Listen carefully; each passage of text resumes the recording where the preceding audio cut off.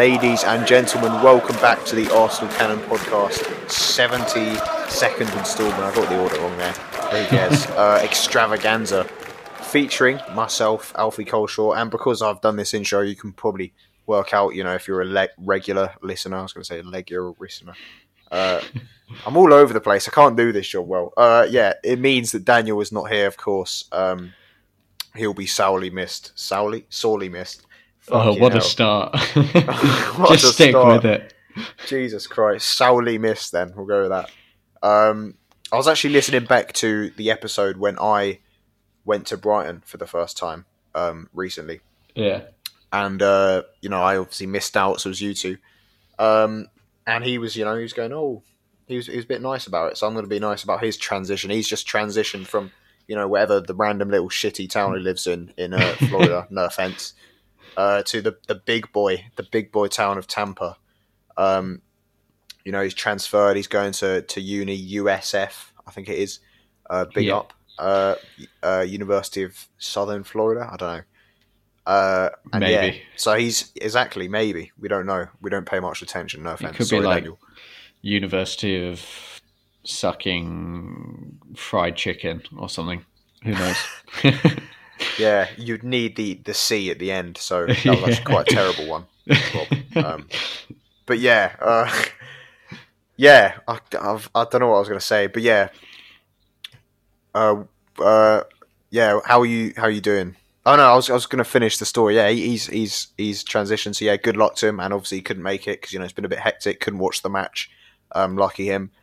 But yeah, of course I'm joined with the oh my god, the man with the versatile name, Rob, Bob, Bertha, Bob, Bobby, Bertrand, Bert, Bobbert, and other names you could probably create from that like 3-letter word. Robert, I don't know, name. Fucking hell. Rob, how you doing?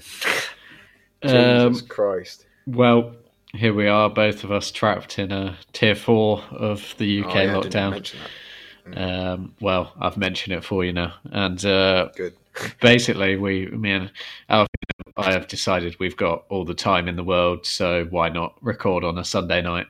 It's 10 to 10 on a Sunday. Yeah.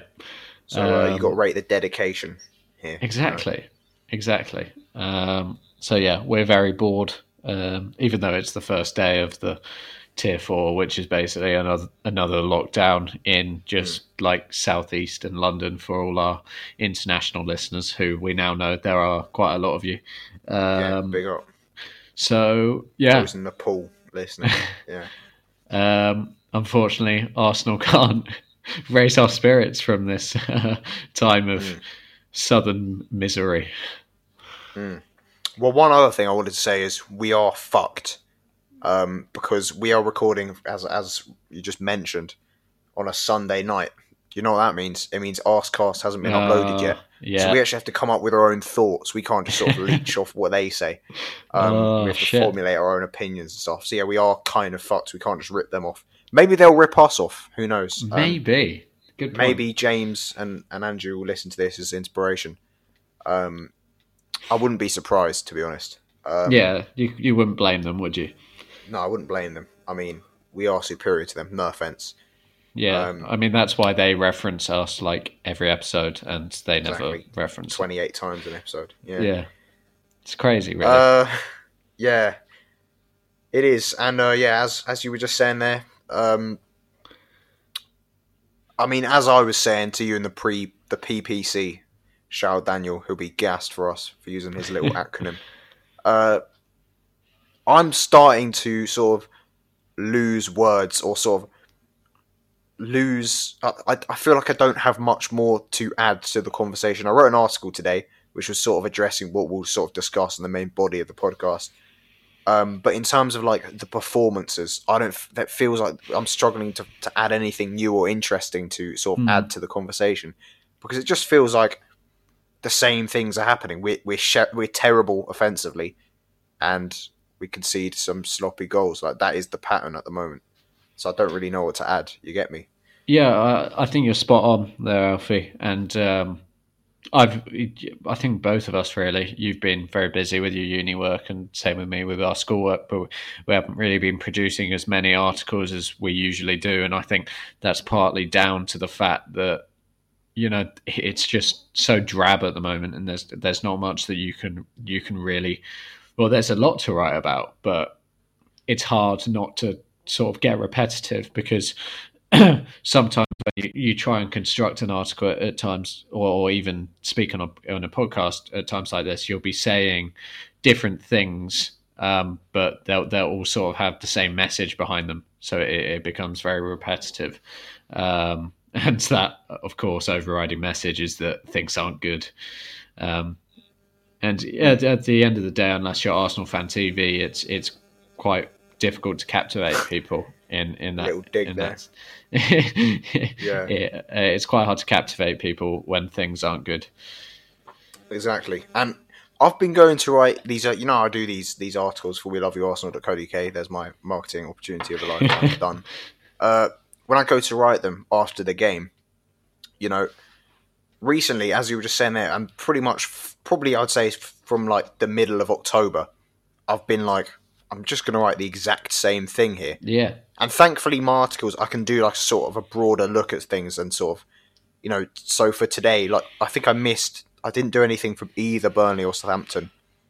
I missed the Wolves game as well. I did Spurs, but it's because I've just been sat down and be like, when I'm dissecting this performance, I'm just saying the exact same things. Today, I just did a broader look at, Arteta and, how long he's got left and stuff like that. But in general, I feel sorry for Vinay, shout out tactical analyst. I mean, he's pretty much, and I make him do it every time, and he's pretty much repeating himself. He said for Southampton, he just could not be asked because he was just saying the exact same things. He did it for Everton, so shout out Vinay for that. But yeah, it is getting repetitive on the game in general. I mean, as we said, there's not much new to talk about, but I guess we'll just sort of go through it mechanically as we normally do. Yeah. Team selection. Do you think there was anything interesting or vaguely different about, or that stood out to you with that selection and sort of the system? Well, no, Alfie, because as you've been saying, it's getting repetitive, and on a regular basis, Mikel Arteta picks teams that we sort of half expect him to pick. He sticks with the experienced players, doesn't give these young players a chance, and it's really frustrating from a fan's viewpoint. The only surprise was to see Aubameyang missing, but that was only because he was missing due to injury. Other than that, I was glad to see Ainsley Maitland-Niles retain his place. I think hopefully that will introduce some really good, healthy competition at right wing back. What about just in general sticking with the back three? Did you expect that? I think at Southampton it did make us like stronger defensively, and I think you can argue to an extent it did against Everton as well. Yeah, but I think it carry definitely came at the expense of our attacking play, and again it did today. So I don't know how I feel about that. 100%. And I actually texted you guys after the game on against Southampton, and I said, I think we should stick with it until Thomas Partey is back available, because our midfield is really quite bad, and that three at the back system really does disguise a lot of the weakness in our midfield. But in a sense, you're right that it does limit us going forward, but regardless, we've looked so limited going forward in any formation. So, perhaps Arteta's just looking for the time being to solidify at the back and hope for the best in terms of one-off attacks. But yeah, it was. You just would have loved to have seen someone like Emile Smith-Rowe get given a chance, or even have seen Flo Balogun on the bench. Just anything to have shaken something up. Yeah, no, I agree with that. And the inclusion of someone like Willian when he's just consistently poor is getting infuriating. Eddie and Ketty are starting ahead of Lacazette again. I think that was a little bit of a surprise for me, particularly when Aubameyang's gone. Maybe you want that seniority. And I thought Nketiah, we'll get into this, I thought he had a poor game, but I think that was maybe a slight talking point. Just sort of on the first half in general, and we'll get into the goals, but I didn't think, and in general, I didn't think Everton played well at all. No, they didn't. I think this was a poor Everton side, and I think this sort of speaks to like a sort of broader, reoccurring theme for Arsenal this season. Most of our games are extremely narrow and marginal. Like, it's not like we're getting thrashed ever, or when we win, it's not convincing. I think aside from the Fulham game, the start of the season, where we won very convincingly, it was very comfortable. Every game has been pretty marginal. Even the defeats, I think, even Liverpool away, it was 2-1 until I think the 87th minute or something. And then Jota scored, and we missed 2 great chances with Lacazette. I think when we went to City, it was narrow. We lost 1-0. Even the Villa game, you know, it was 1-0 for a long time, and then Villa scored 2 late goals to make it look comfortable, but it was pretty narrow. And, you know, I feel like that is something that we can do. We're quite good at nullifying the other team's threat. It's clearly an issue that we make games pretty terrible, and both sides look terrible in every game we play in, pretty much. Yeah, my granddad actually came in. Well, he didn't. He was telling me about how he thought Arsenal had a chance against Everton because the league's been so topsy-turvy this season, and while Everton have been winning their last few games, they haven't looked that good. And I was just thinking, yeah, but you don't actually have to be that good to beat Arsenal anymore. You don't have to be in a rich vein of form to beat Arsenal. You look at Wolves, for example. They've actually had a really poor start to the season, and they made it look pretty easy against us. And you mentioned that the games are pretty tight, but a very common theme also is that teams sit in against us because they're not afraid of us breaking them down. So they're not really fussed about going to grab that second or third goal. Which is why we can't, just on that, is why we can't really take solace from dominating possession, because teams are allowing us. At all. Yeah. And, you know, Arteta says after every game, things like that he points to the amount of sort of comically the crosses, or more seriously, he comments on the possession or the amount of shots we have.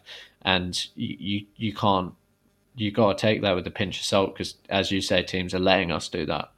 And so it's a really sort of complicated one to dissect, because for one, it shows that teams just aren't fearful of us because they're willing to let us attack them. And number two, when teams sit in like that, it actually is quite difficult to create chances. So it's really difficult to sort of see where we are in an offensive state at the moment, if you get me. Yeah, I 100% agree. And I guess just getting on to the goals. I mean, the first goal it's obviously unfortunate, the cross going in off Holding. I'm not gonna lie, I haven't watched it back. I can't exactly remember the build up. I know they were delving into it deeply on Sky. I think there was an issue with not closing the cross down. I think Saka maybe have been a bit culpable for that. Willian, yeah, I remember it actually. Yeah. Yeah. Do you remember that goal much? Because I'm not gonna lie, these goals are sort of like, even a couple months ago, I was like, we'd analyse the goals and I would like remember them really deep. Now they just feel like they're all like moulding into one. Like, I can't remember individual goals against us that happened like 2 weeks ago, if you get what I mean. I mean, what disappointed me most about the goal was just the fact that I could feel it coming. I mean, the way we're starting games at the moment is just nothing short of atrocious. The first 20 minutes of both the Southampton game and the Everton game, we've just been non-existent. We show absolutely nothing. And that sort of leaves us open to these goals feel inevitable. And then these goals sort of wake us up. And that's not good enough. And these are professional footballers. For one, they should be motivating themselves, but I guess questions also have to be asked of Mikel Arteta, because he's the one who's supposed to motivate these guys. But yeah, that was, you could see it coming. And I think, to be honest, Alfie, both goals were just really sloppy against Everton, and that's not something that really typifies us. So really, really made me quite angry that we conceded in the manner that we did on the weekend.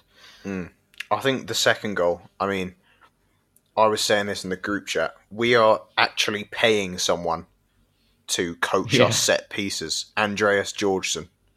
What the fuck are you doing, mate? I mean, not to mention the fucking repeated foul throws, which for some reason Bellerin kept doing, and you could literally, as a coach, you could literally tell him, as the set piece coach especially, I mean, it shouldn't take any coach should be able to see that, you should tell him that.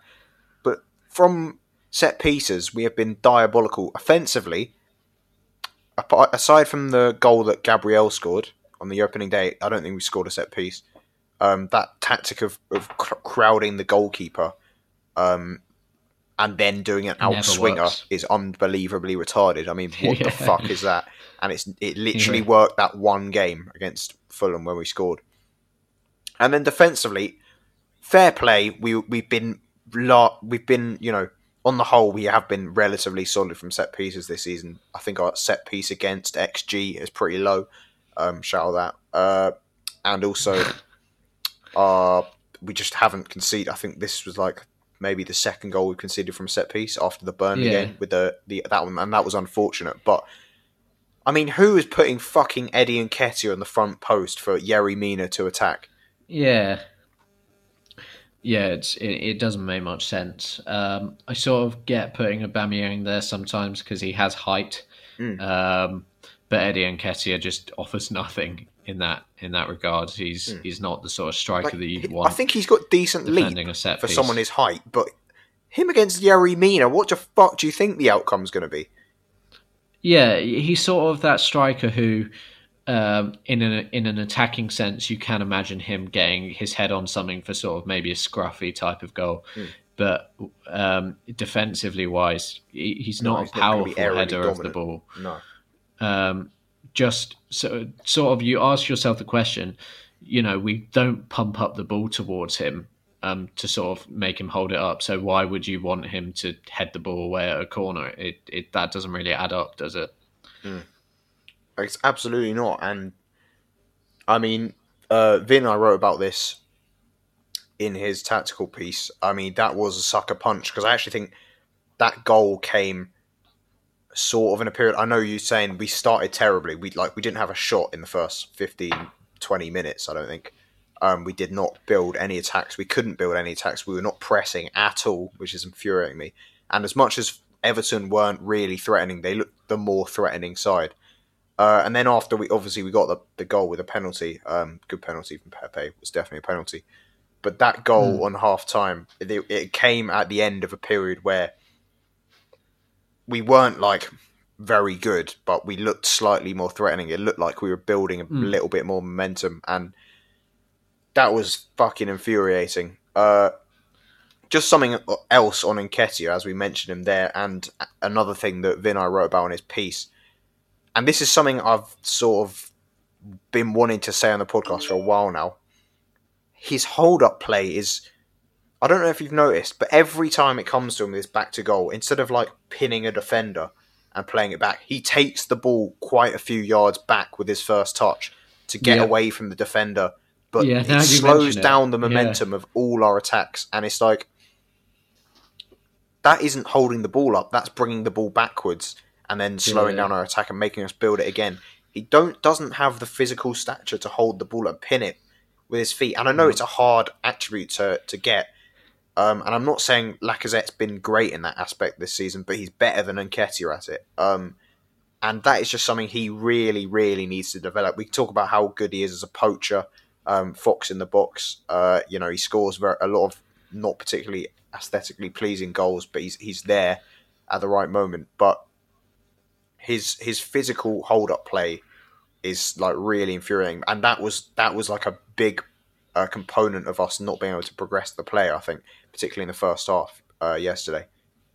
Yeah, now you mention it, I just got a really clear image in my head of the ball sort of bouncing off Eddie as we send a long ball towards him and it moving backwards, and that's just not what you need.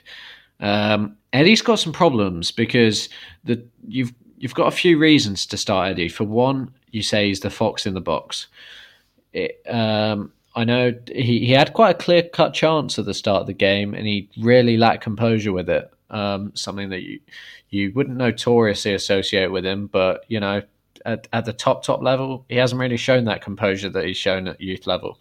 Well, just on that, have you seen the Orbinio on Twitter? Who every time he scores, he posts the average yards from goal of an Nketiah goal for Arsenal, and it's like it's like pretty much always within the average goal is pretty much within the 6-yard box for him, and in other areas he needs to improve. That shows that he is really good at getting into goal scoring positions. His XG is good. His movement's good, but he's lacking sort of finishing more difficult chances is an issue for him.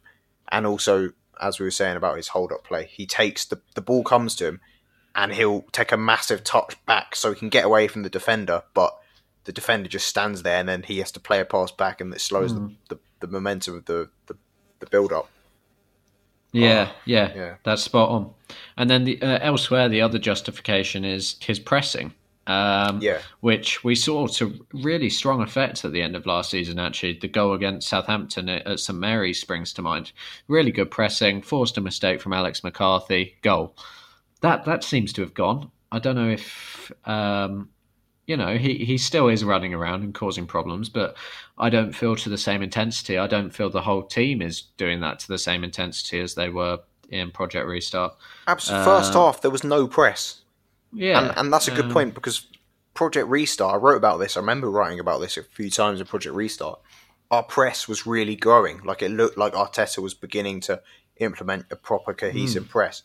That is gone in the last few months. And I don't know if it's whether a lack of confidence, we feel like if we're going to press, we're going to get exposed, and they're lacking the confidence to press, or whether Arteta is sort of instructed them to not press and sit back, which is absurd in this modern era where pressing is essentially the way you can, the way forward, and it's the way you can build attacks more easily, particularly if you lack creative players. Yeah, especially when you're playing the likes of Yerry Mina and Michael Keane, who, I personally think they're pretty good defenders, but they're not the best on the ball. So get at them. And two centre-backs at fullback as well. Yeah. So, when you're looking at Arteta, you sort of question why he's not picking up on those weaknesses. As you mentioned, the cohesive press, which was being implemented after the first lockdown, and also the passing out the back, they were two hallmarks of our style of play, and now they seem to sort of be disappearing a little bit. What would you put that down to? Do you think it is confidence, or do you think Arteta's trying to do something different, and in doing that he's abandoning the things that sort of were working? I mean, The Athletic released an article a few weeks ago about pressing, actually. I think it was Tom Worville. And he's showed that all teams other than Aston Villa in the Premier League are pressing less than usual. And that's obviously something to do with fitness. We're playing way too many games at the moment. And that's just because of the congested fixture list. So I'm sure that's a contributing factor. Maybe we're trying to dial down the pressing on that regard. But yeah, I'd also associate it with pressing, with a lack of confidence. I mean, as you mentioned, especially with the passing out from the back. You look at how Southampton passed it out from the back against us. They're a team brimming with confidence, and their players on paper aren't like miles better than ours.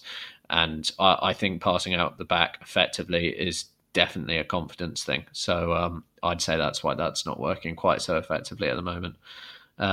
You got any more thoughts on that one? No, I'd agree with that, and I think the fitness issue is a really good point. I hadn't thought about that. I do remember reading that piece actually, but I'd completely sort of forgotten about it. And yeah, I think the lack of pre-season and stuff would have definitely contributed to it. But it does feel like there has been a marked difference with us. If you look at maybe the percentage of drop down in pressing, I'd assume, without having actually looked at the stats, that ours is like a bigger drop down than other teams. Yeah. And yeah, I don't know what to put it down to. I do think the confidence is definitely a thing. think confidence is definitely a thing more with the passing out of the back, and then the pressing it might be more of a systematic issue and a result of like instructions from Arteta. But I don't know. It's an issue, and that's another issue in our game that we need to address. And because pressing is just a pivotal part of the modern game, and essentially pressing, as much as individuals can press, pressing is like, I don't blame players when there's not a cohesive press. That is something that coaching has to implement. It's not a result of player like endeavour. You've got players who are always going to press, like Martinelli, for example, but a cohesive pressing unit is different. But yeah, I think yeah, if you want an indicator of the fact that passing out the back requires confidence, you just look at the situation regarding David Luiz and Mohamed El Neni on the weekend. It's been, Charles Watts, who was at the game, said that David Luiz was having a go at Mohamed El Neni for passing it backwards. Passing out from the back requires sort of taking risks with regard to your passing. What did you make of David Luiz having a go at Mohamed El Neni for passing backwards? I mean, I think El Neni was poor in general in that game, and I think one of the things people sort of associated with El Neni in the past is his tendency to play sideways or backwards passes. I mean, he got the nickname El Sideways.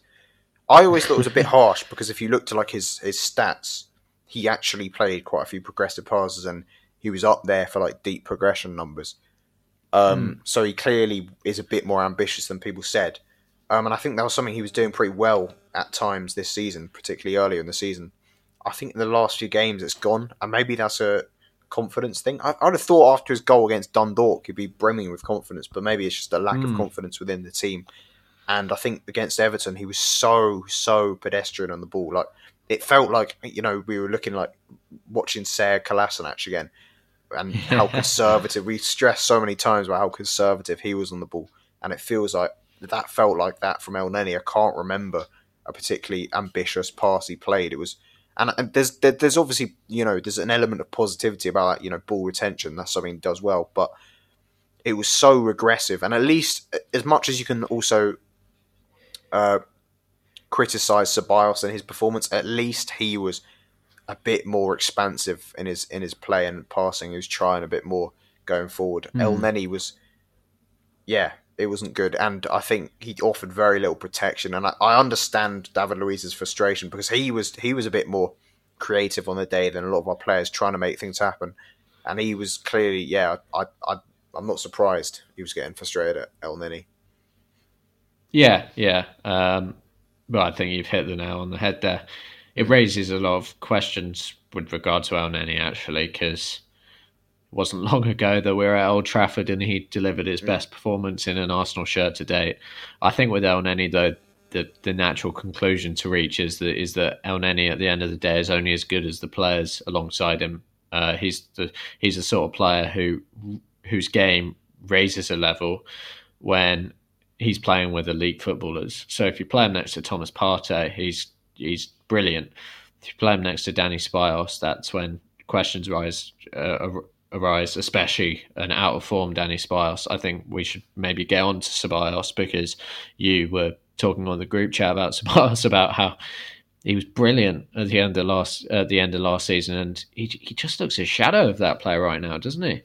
Yeah, he's a player that really, really frustrates me, because he's clearly got talent, and I don't care what people might say, but try and deny that. I mean, we saw it at times last season. We've seen brilliant performances. There's a reason Madrid are reluctant to sell him and keep loaning him, because they do see a future for him, I think, even if maybe that's not under Zidane. And he's clearly a player with talent. He just, at the moment, and I don't think it doesn't feel like a player who lacks confidence.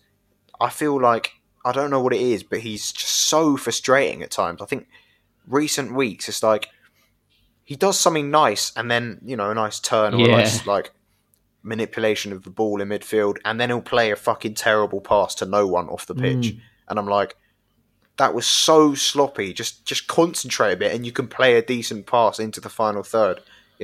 deep Yeah. progressions and that. It's just, I mean, I don't know where to start with him. I think he's in a really poor form, and I feel like if we'd had more options available, he would be one that would be dropped. I think El Neni would be dropped. It's just, Ceballos he's infuriating me because I like him as a player, and I feel like if you can get the best out of him, you've got I genuinely feel like you've got a very good player, and I think him beside Partey would be a good pivot. But I think El Neni Ceballos I is a completely pretty agree with that. disastrous pivot. Would you be interested in seeing perhaps Miguel Aziz get given a chance against City in the Carabao Cup then? Possibly. I mean, I think Xhaka will probably play because uh, he's ineligible against Chelsea as well, and then he's obviously not played in a couple of weeks. I think Xhaka Yeah. will play, and I feel like I think El Neni and Ceballos should probably both not play in that game because they'll probably both have to play against Chelsea.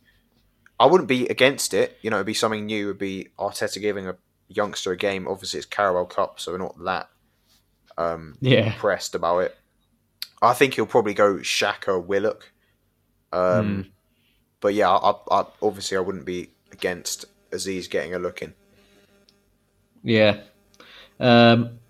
I've sort of taken leadership role. I can take it back if you want. Yeah, I was yeah, just go saying for it. second half. Should go into second half. Yeah, absolutely. Let's do that.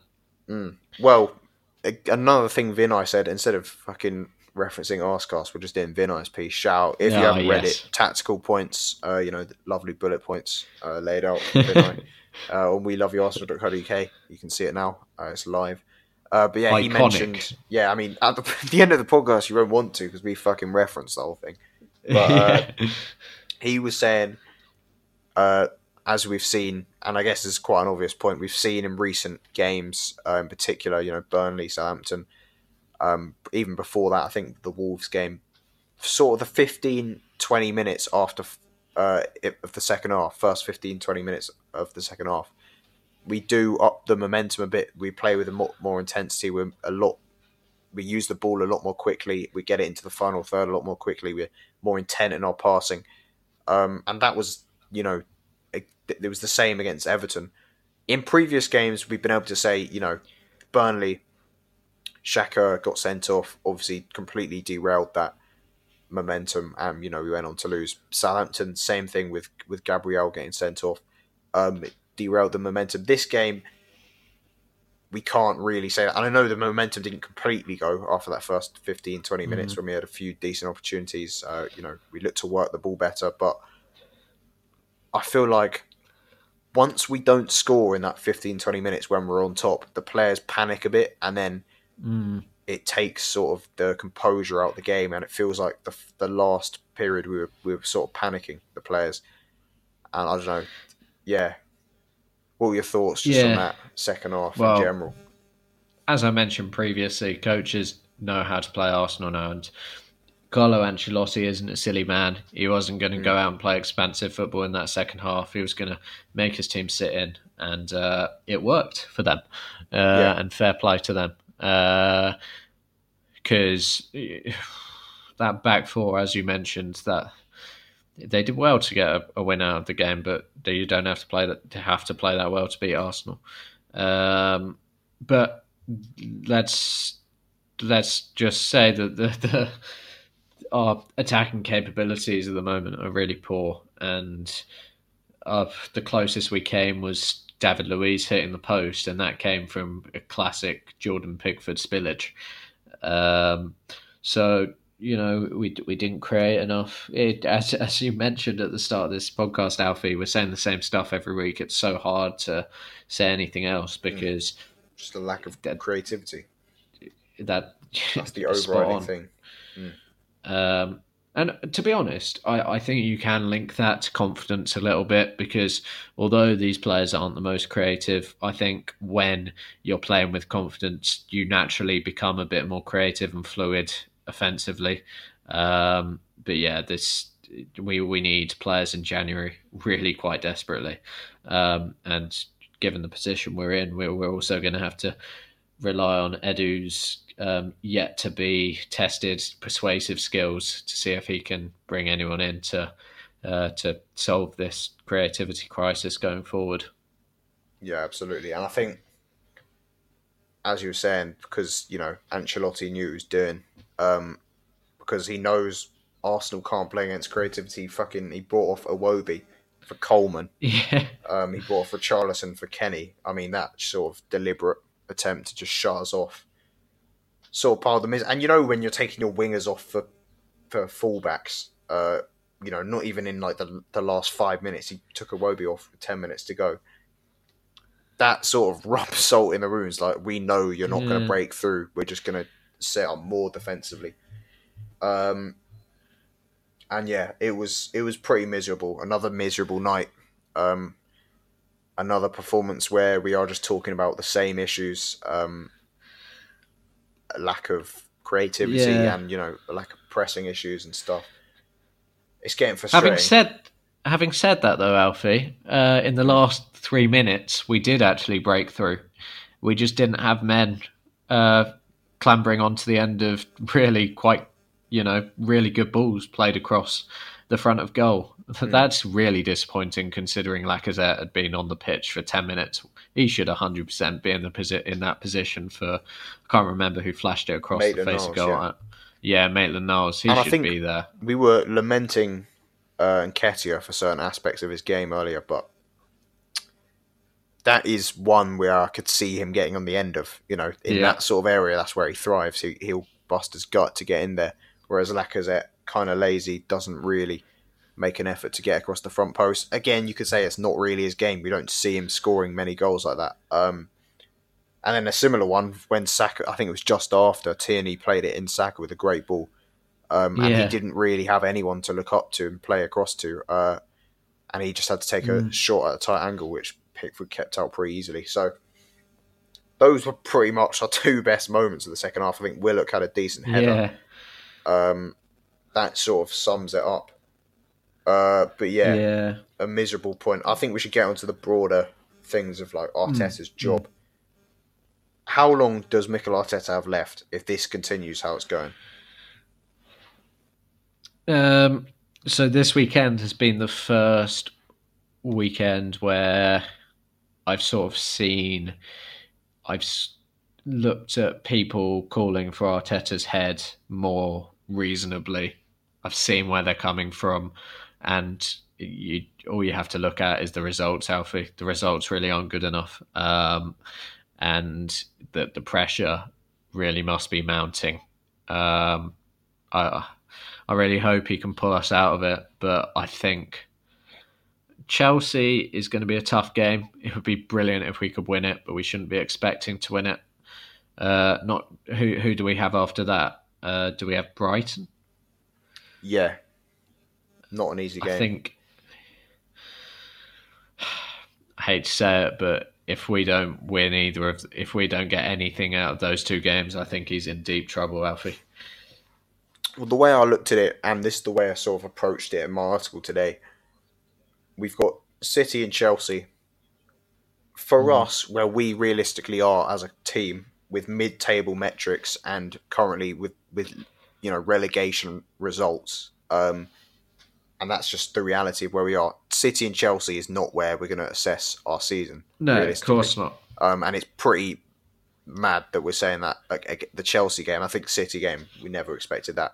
And obviously it's the League Cup. As long as we don't get fucking destroyed in those games, I think we can't take that much away from them. And Mm. we probably won't be destroyed even in these games. As I was saying earlier, we tend to lose very marginally. And I don't Mm. see us getting destroyed in either of those games. I don't see us getting anything from them. But then, after those two games, it is a run of fixtures. Relegation 6-pointers in a way. We've got Brighton, then we've got Palace and Newcastle sort of just ahead of us. And then we've got West Yeah. Brom. Well, those are our next 4 games. Those 4 games are like the crunch matches for me. If I said this in my Okay. article, I feel like if we don't get 9 points from those, at least 9 points from those 4 games, we are seriously in a relegation. Like, it's a genuinely very Yeah. plausible prospect, and I think that will be where we assess Arteta after that run of 4. Mm. Yeah, that's probably a better way to look at it.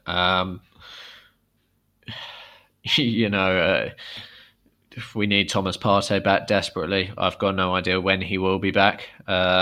Things have gone quiet on that front. Really hope Aubameyang's not out for long.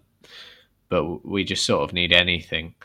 Tell you what, a win against Chelsea would be absolutely brilliant, but it's highly unlikely. Yeah, I agree. And as you were saying on the you're sort of now,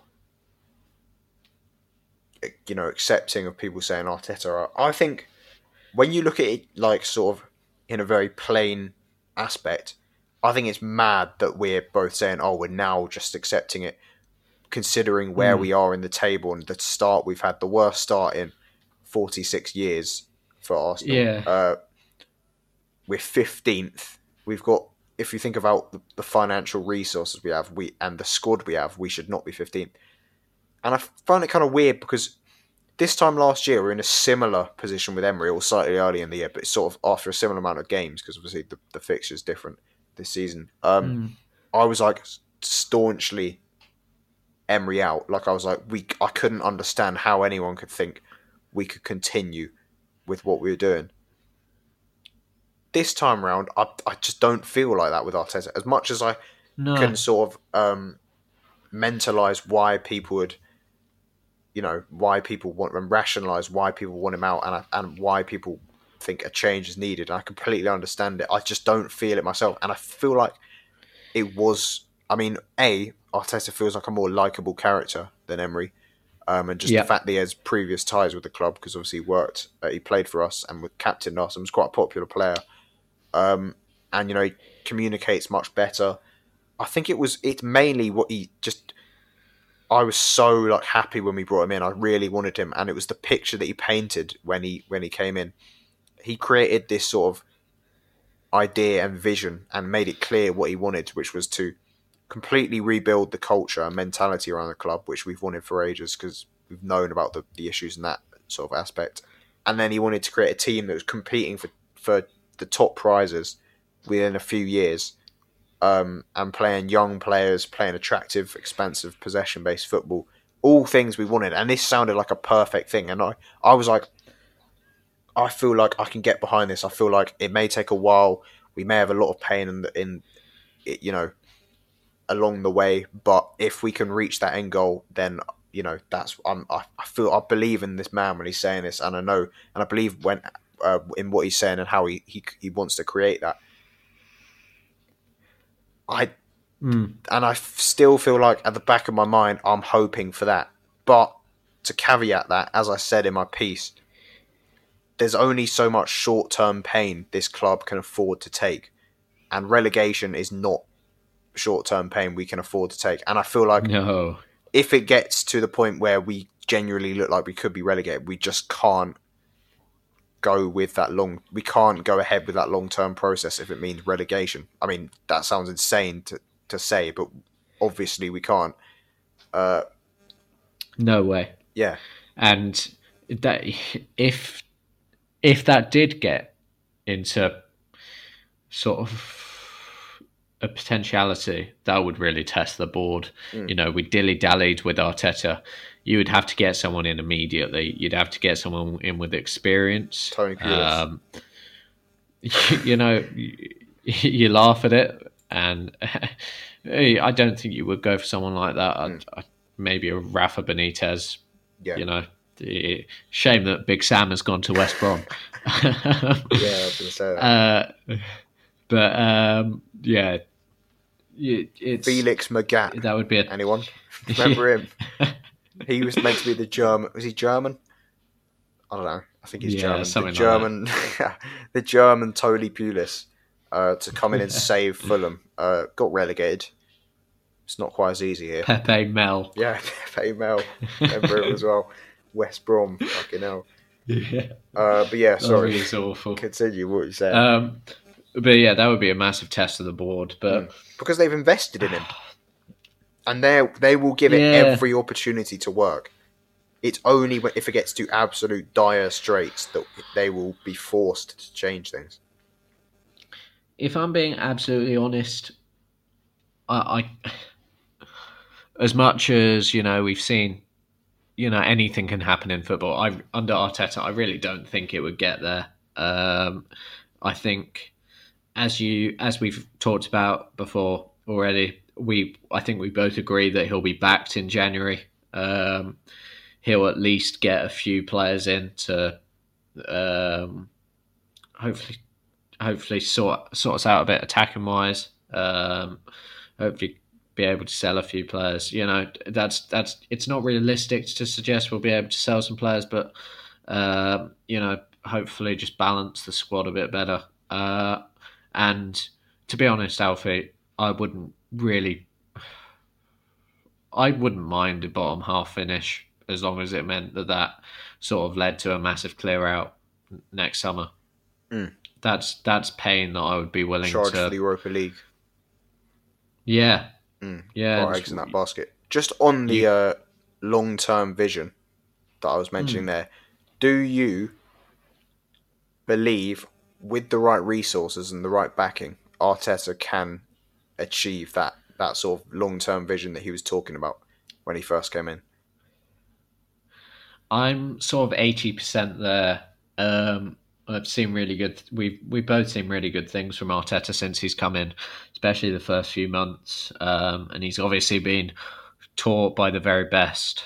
But the fact that really, if we're being honest, the fact we haven't played attractive attacking football at all really since he came in, that's a bit of a worry.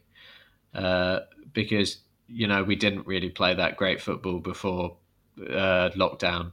I remember the last game that we went to at West Ham. We didn't play good football that day, and that wasn't just a one-off. So that's my only hesitation with him. But do you feel that's a result of him adapting to the players he has and saying we have to, or do you think he is capable of implementing an attractive system? And that's why the percentage is so high for me. That's why I still have so much.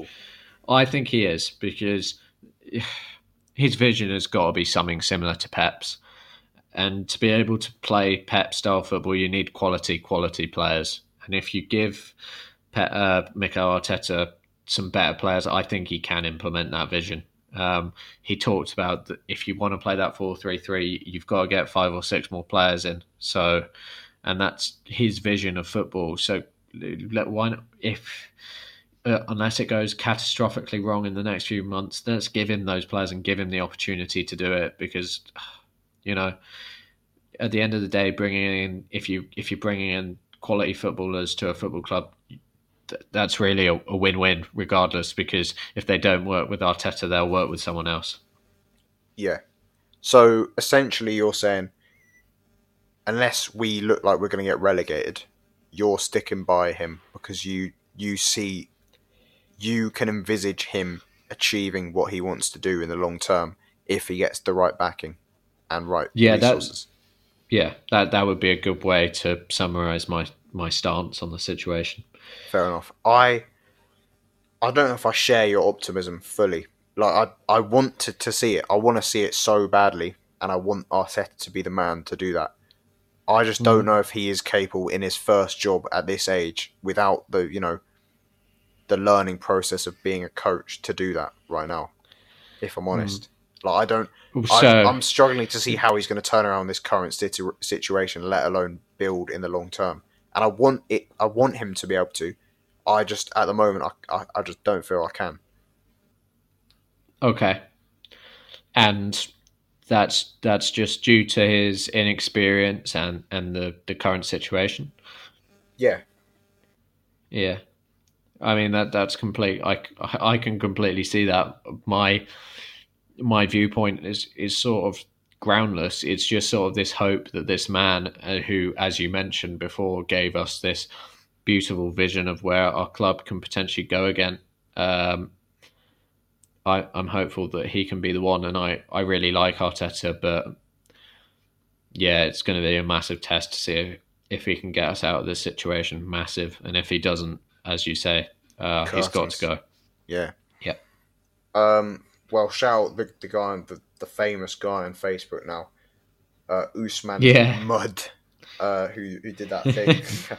One day Arteta will become Arsenal manager. He'll win 2 trophies in the first 7 months or a year at the club. After that, Arsenal will struggle. They'll face their worst start in 30 years. They will bounce back. Arteta will win EPL and UCL on his 4th season as Arsenal manager. Honestly, I'm praying that this guy has had access to a time machine or something. And this is just sort of him venting those thoughts, that these facts that actually happen in the future. I don't know. I mean, it's now worse than our worst start in 30 years. It's our worst start in 46 years. So maybe his story is gone. But who knows? Hopefully, I hope Usman is right. Please, Usman. Yeah, me too. Yeah. But yeah. All I'm saying is that Mikel Arteta is lucky that he's sort of ex-club captain. He's a likeable guy, because otherwise I think he'd be gone by now. And he's got a board. The board is heavily invested in him. Because if they hadn't made him manager, and if they hadn't sort of built the whole structure around him, his job would be significantly more unstable at the moment. Yeah, 100%. But at the same time, he might not even be in this position, because as a lot of people have suggested, that was a really bad move from Arsenal. We were all behind it at the time, but it was very premature, wasn't it? And sort of typical of this inexperienced board. Yeah. And James was saying this on the last Arscast. We had to reference it at some point. He was saying he thinks the players and the fans and the coach all got a bit carried away. And the board got a bit carried away. We sort of, after the FA Cup win, we all were banking on it. We thought, Arteta is the man. He will rebuild us now. And we were envisaging this long-term building plan going smoothly. And this season, proper firm challenge of the top 4. And maybe that was a bit unrealistic. But he also said, on the sort of more important point, as fans, we are allowed. It doesn't matter if we get a bit carried away. We're allowed to. The board cannot be doing that. Yeah, the board have to be taking a rational, logical stance, and they got carried away, and that has cost us. And in that sense, blame has to be going towards the likes of Edu and those in executive roles at the club, and even the ownership, because they got carried away, and that is terrible, terrible leadership. Yeah, that's what the tip-top experienced people do. They say, wait a sec, this guy hasn't even had a full season in management yet, and you're saying that he's going to be manager of one of the biggest clubs in world football. Like, what are you doing? Or you're sort of saying, but what if it goes wrong? You're just providing that caveat. And, unfortunately, we don't have a fallback plan at the moment. And if it does go to shit, it's going to be really interesting to see who sort of takes control, because I think a lot of people have mentioned this week that if Arteta goes, really Edu has to go as well, because in a way it's their project. It's not just Arteta's project. Edu has fundamentally backed him. In interviews, he said, I support this guy. So and Edu essentially works for Arteta as well. So yeah, you're right. So if Arteta goes, I really think it's back to square one. Yeah, we have to replace everyone, including those in sort of executive roles. Which is perhaps why no one at Arsenal really would want to address that issue, because that's such a hard thing to do mid-season. 100%. Is there anything else you want to sort of discuss or mention? No, I think we've covered it pretty well, actually. Yeah, I would agree. That due to Daniel's absence, we haven't strayed off topic. We haven't gone some random thing about Gile eye beer or like some animal, or I don't know, Firmino's teeth. Yeah. Yeah. We love Daniel for that, but we are more productive without him. No offense. Let's we can at least celebrate the fact that Spurs' title charge is already over. Title charge. Laughable. Yeah. Yeah. We need a song. We do. Go on. We need to like pre-plan songs. I always forget. We until, do. like, It's we're in the dreadful. thing. Um, What did we have last week? I wasn't there. oh, it was something. I can't even remember. We could do for our backing of Arteta for we the had Bob moment. Marley last week. Oh yeah, Three Little Birds. well. It doesn't seem that every little thing is going to be all right. No. How about we do? As it's Christmas and we both, for the moment, want Arteta to keep his job for a little bit, should we do Stay Another Day? Yeah, that's a good shout. Stay now. Yeah. All right, we'll do that. Okay. Big up E17. Yep. Right. I'm going to do it. Marketing opportunity of a lifetime. Oh, yeah. Okay. Well, we love you, Arsenal.co.uk. It is excelling. Actually, no, the views are pretty bad at the moment. But that's actually very typical this time of the year. Between about October and December, they're generally terrible on all platforms, views and stuff. And then January, for some reason, is a madness. So maybe it's because people aren't like doing much in January. So they just, I don't know, watch. Yeah. I don't know what I'm saying. But yeah, that's that. And then also, I wanted to do another one. Drunkcast Arsenal year roundup. It's going to be a madness. It'll probably be about 2 hours again because for some reason that's what happened in the last Drunkcast. We'll be taking shots throughout or drinking beer, probably if you're Daniel Pushol. And yeah, so yeah, watch out for that. That will come out on like the 27th or 28th or something. Yeah, that's it. Thanks for the marketing opportunity of a lifetime. Go ahead with yours then. Yeah, Robbie. just the same as, of course, we love you, Arsenal.co.uk. And yeah, Instagram, AFC Insight. Check it out. Yeah, that's it. Do you want to sing? Do you want to sing us out? I feel like you should. All right. Right, bye. Stay now, baby, if you've got to go away. Just know I could take the pain. Baby, stay another day. Oh, don't leave me alone like this. Don't you say it's the final kiss. Won't you stay another day? Don't you know we've come too far now just to go and try to throw it all away? Thought I heard you say you love me, that your love was gonna be here to stay. I've only just begun to know you. All I can say is won't you stay just one more day? Baby, if you've got to go away, don't think I could take the pain. Won't you stay another day? Oh, don't leave me alone like this.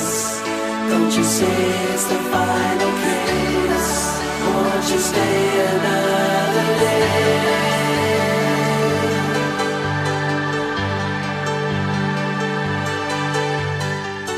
I touch your face while you are sleeping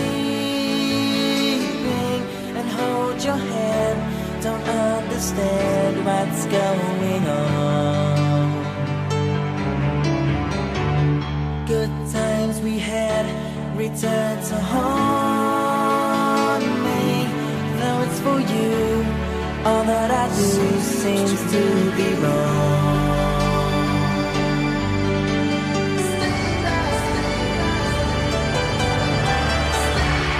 Baby, if you got to go